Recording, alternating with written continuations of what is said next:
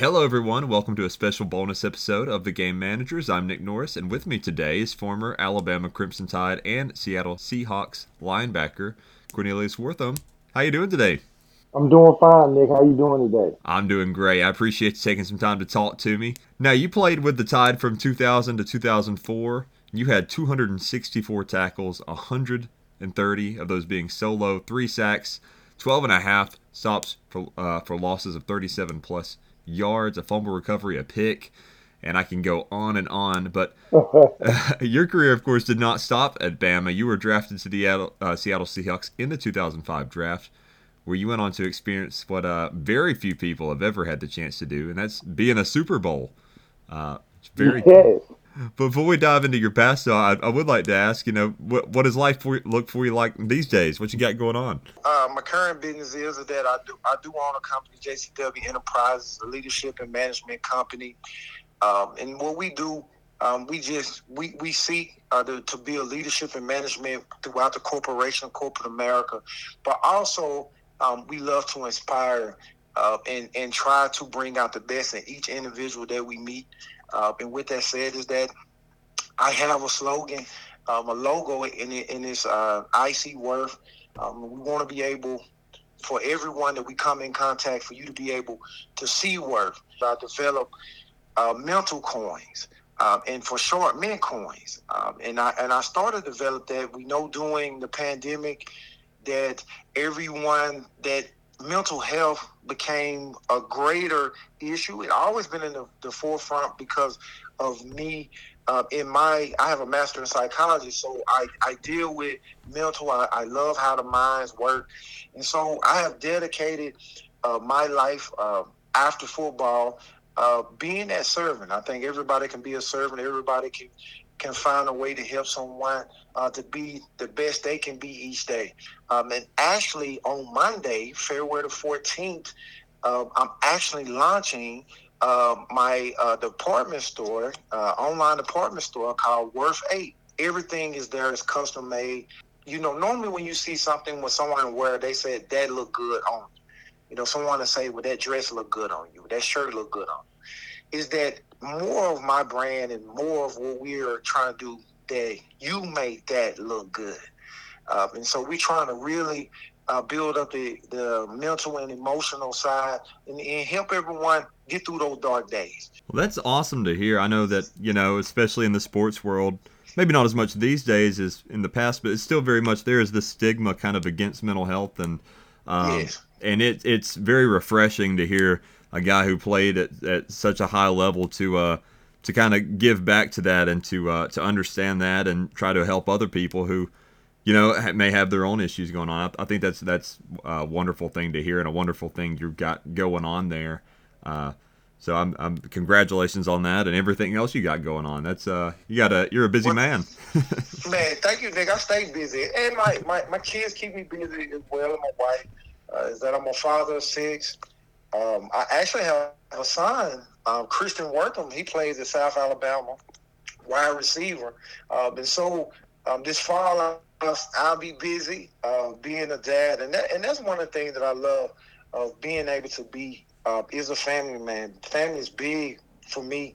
And to be able to watch the game from not a fan, but a dad lens, and not a student of the game. And that meant so much to me because it's kind of hard when you're a competitor. And when you played at the University of Alabama, and I tell everybody all the time is that it's different. You can see the swag even now and past players that come on and talk, and you meet past players. You really learn a lot, and you gain camaraderie, and you do a lot of things that help build you for what I'm doing now.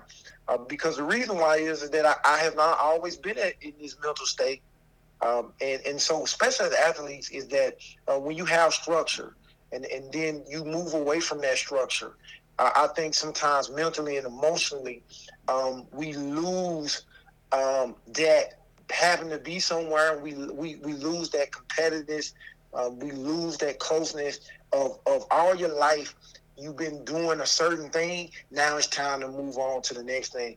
And so I'm just there to just make that transition, no matter where you at, and help meet people in the road, man.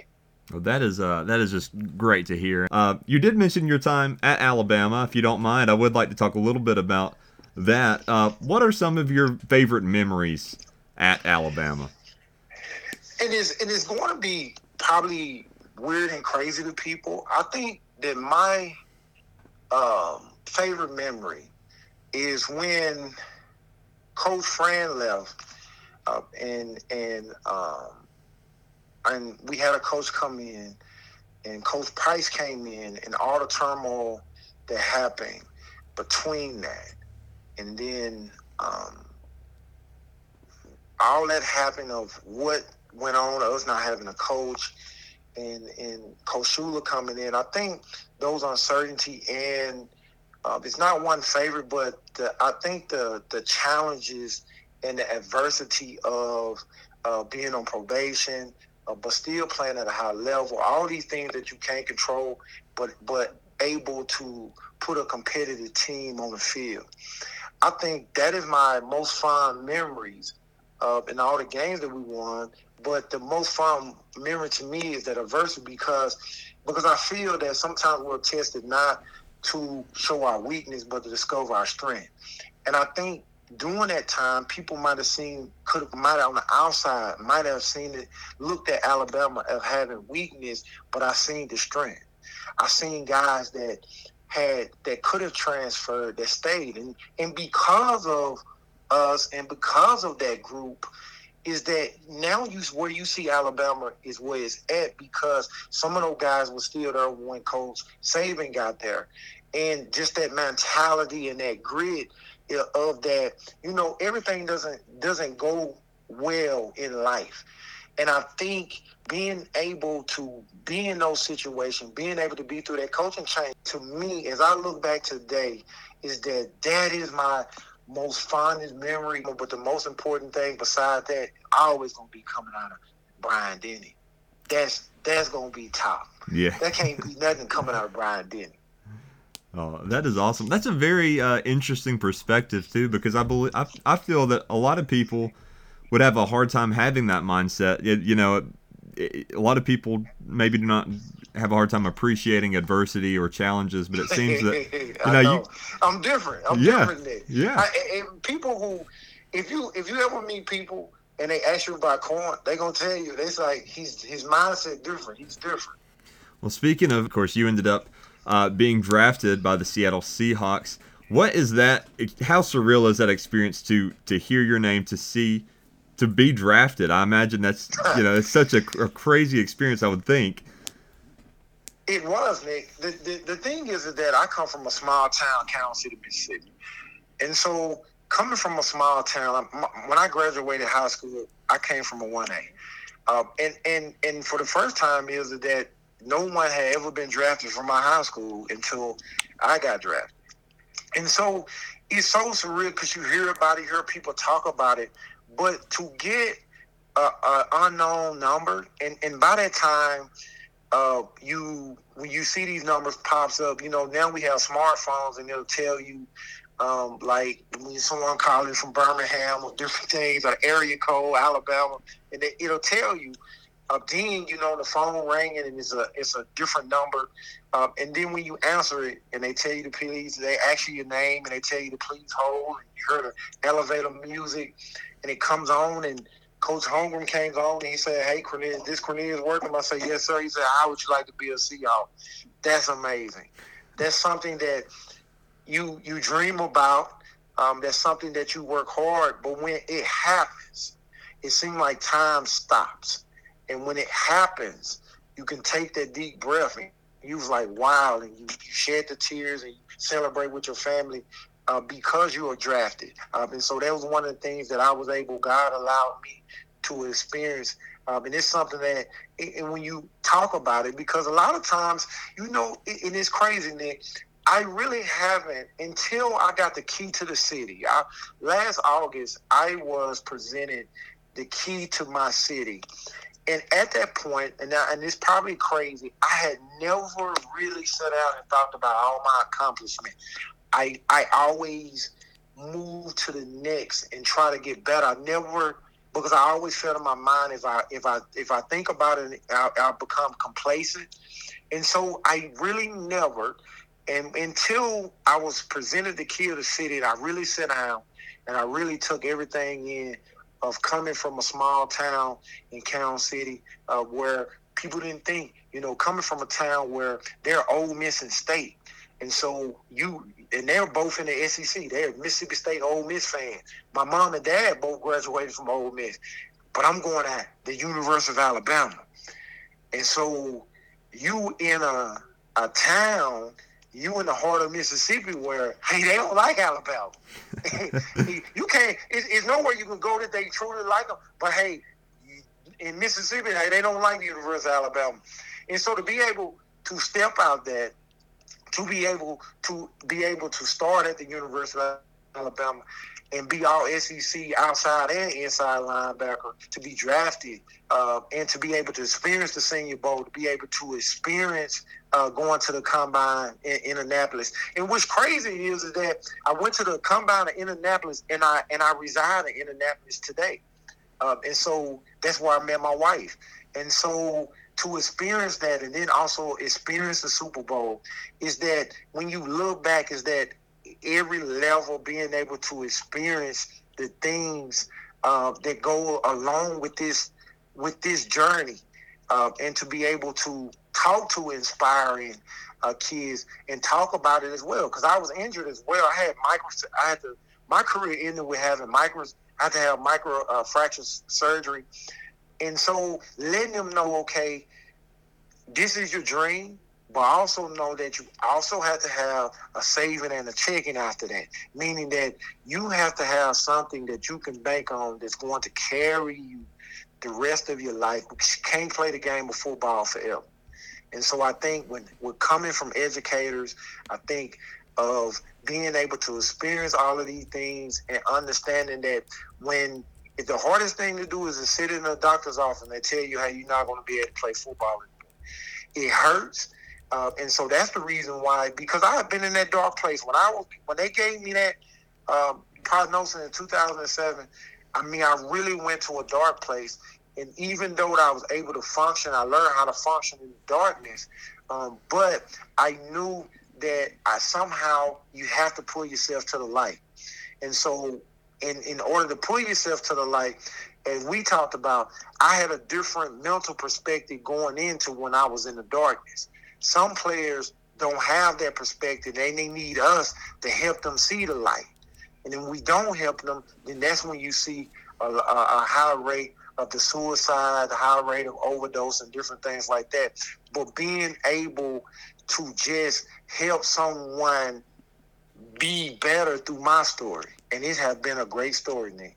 Oh, that's just, fantastic to hear, because like we said, you've done something almost no one on earth has done. You played in a Super Bowl 40. Super Bowl 40. How hard is it to contain your excitement when you're preparing for the game? Because I feel like that would take a lot of mental toughness to just not be partying constantly. But it does, and you have to understand, like, when you look at it, the week between is what you really have to gauge yourself. Why? Because we know that they say that the Rose Bowl is granddaddy of them all. But everybody gets ready for the Super Bowl. And it's center stage, and everybody's going to be watching you. And so you have to be able to control your emotion. And then it's difficult in Seattle because Seattle at the time never been to the Super Bowl before. So we were the first team in Seattle history to even make it to the Super Bowl. And so during that week is when you was able to get, and I like how we did it, during that week leading up to it, because our Super Bowl was Super Bowl 40 in Detroit, is that you get all your tickets, you get all your flights and different things for your family, getting them on the family charter, getting the hotels and different things like that. So if you have parents that may be separated or you have family members that don't get along, you have enough time to sit and say, okay, I want this. these family members stay at this hotel, and they're going to stay at this hotel. Getting all the logistics in order, signing footballs and all of that, trying to get the emotion on. And so Coach Homer had been there several times. He said, hey, we gonna look at film and look at different things, but when we get to Detroit, we got to lock in. And so that's what happened. And so coming from the West Coast, flying into Detroit to play at Ford Field, is that it's still unreal. The unrealness is that you have to look at back over my life and the adversity of coming, is that coming from a small town in Mississippi, going to the University of Alabama, getting adversity there with coaches, getting injured as well, then getting drafted. Now you being able to play in the Super Bowl. All those ranges of emotion is you have to be able to lock in and get it. And so you really don't realize it until Sunday comes. And when things are changed, the pregame is longer. Is that halftime is going to be longer, but you really have to be able to hold your emotions, and when them lights hit you, and that's it. And the thing that gets you is when the ball is kicked off, and or whether you kicking it off or receiving, of the opening kickoff, and we were receiving, and when you see all them cameras, them flashes, and because as a kid and as a spectator, you see the flashes of the Super Bowl and all the cameras going off, but now you experience it live. That's so cool. That's interesting to me too. That's something that kind of stuck out to you are the flashes of the cameras, because it does. Yeah, that's interesting because I've that's what I've been kind of wondering these past few weeks is if you're in the Super Bowl, you look around you and there's so much going on, what kind of sticks out in your mind? It's interesting that's kind of one of those things for you. It is because a lot of people on the team, you have veterans that had experience, and on that Seattle team, we really didn't have anybody that had experienced the Super Bowl. So you had to listen to what Coach Homer and some of the coaches were talking about, Coach Ray Bob, Coach Rose, and different things like that. But I'm going to tell you one thing that I tell my kids, they always love the story, is that when we got to the hotel, when we first made it to the Super Bowl, and so they gave everybody rental cars. And so you don't really know what rental car you got until you do the flash, until you do the alarm, the key fob. Yeah. And so we all out there in the parking lot trying to find the cars.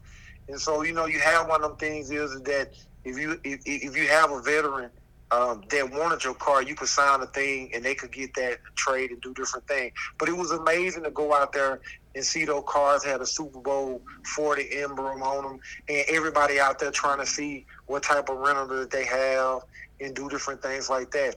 But that was amazing. That was real amazing. And then to play in the game, the leading up, I tell people all the time is that Aretha Franklin, she sung "America the Beautiful," and so when you as she passed away, maybe last year or maybe the year before, having those memories that was the first time I ever heard her sing in person. To be able to experience that, to be able to experience a lot of things, and even though that the outcome wasn't what I wanted, that we wanted, of course. Pittsburgh Steelers won a game, is that that was 16 years ago. And I also talk about it in my book, is that no one really cared that I lost the game. It was the point that I played in the game that matters. I think that's interesting that you hit on that too, because about more important to play in the game to a lot of people than to win it. And I think that is true, and I think that's true even for athletes, whether they won games or lost games. It seems like athletes at the end of their career, they don't, they obviously cherish the wins and everything, but it seems like most of their favorite memories happen in a locker room. Somebody says something funny, or yes. They remember hanging out with this person and making a lifelong friend, and it's less about kind of the win and more like the experiences. Would you say that's true? It is, especially with me, because failure is a part of success. You have to be able to fail in different things outside. Like, success has never, to me, have been defined what the scoreboard says. I never really looked at the scoreboard defining. I think the defining is that someone got better in something that game. Someone improved their mindset, and it was an opportunity for us to get together as a team. The scoreboard may or may not reflect that, but it does not damper the work that we put in the week. And so, with that said, is that you have those memories where you set out, you walk the quad, you do different things outside of the game of being around memory. Because my greatest memory of my dear friend that lost his life last week, Santonio Beard, it was not between the lines. It's things of sitting out, doing out the spring practice, of B-side 5 week, of him telling you different things about life. He was a little older, telling him things about, talking about what we see on the game and different things like that. And so, yes, I think that with the memories happen also outside the lines. Because outside the lines is where you can really be able to communicate. You can be able to learn more about an individual.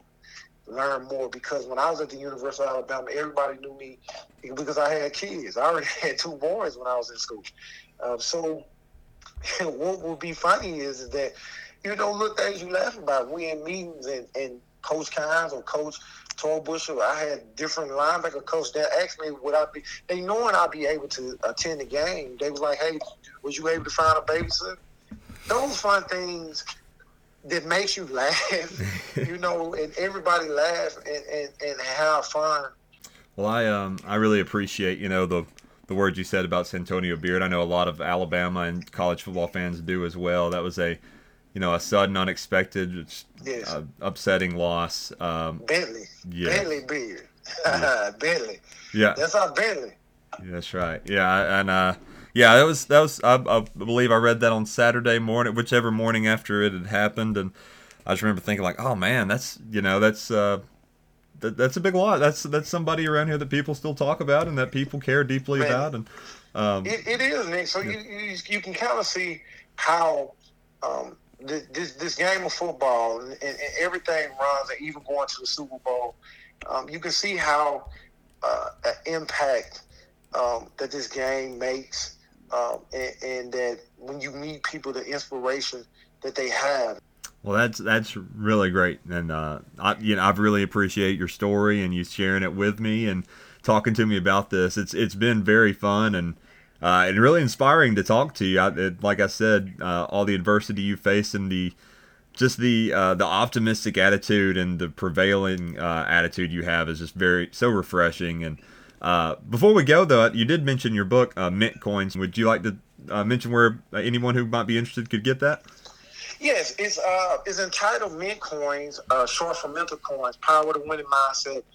You can get it on Amazon. You can get it Books A Million. You can type it in. The easiest to get it to is Amazon. It's Mint Coins, Power of the Winning Mindset.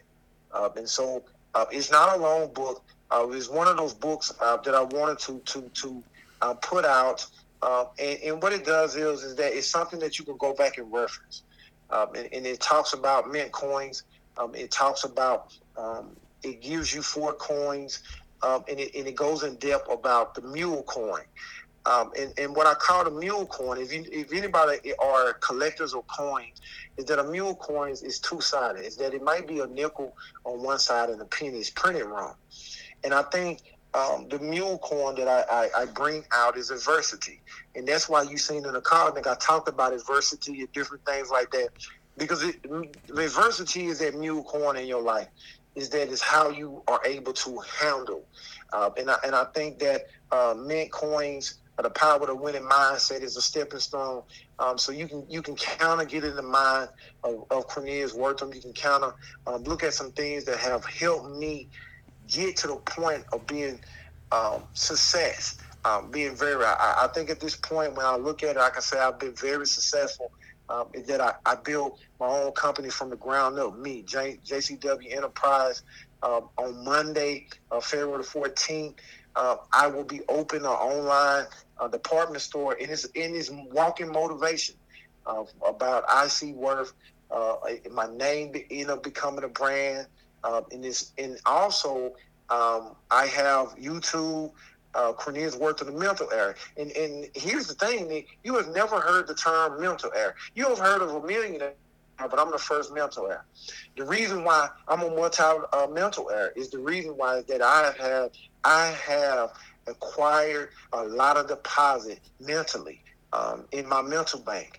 And so I just feel that if you don't deposit, if you don't do different things in your mental bank, you won't become bankrupt, and that leads to stress, and that leads to a lot of negative activities. And so you know your regular bank account get overdrawn. You know what that happens and what that looks like. And so mint coins, power of the winning mindset. You can get it at Amazon. You can do Books a Million. You can search it.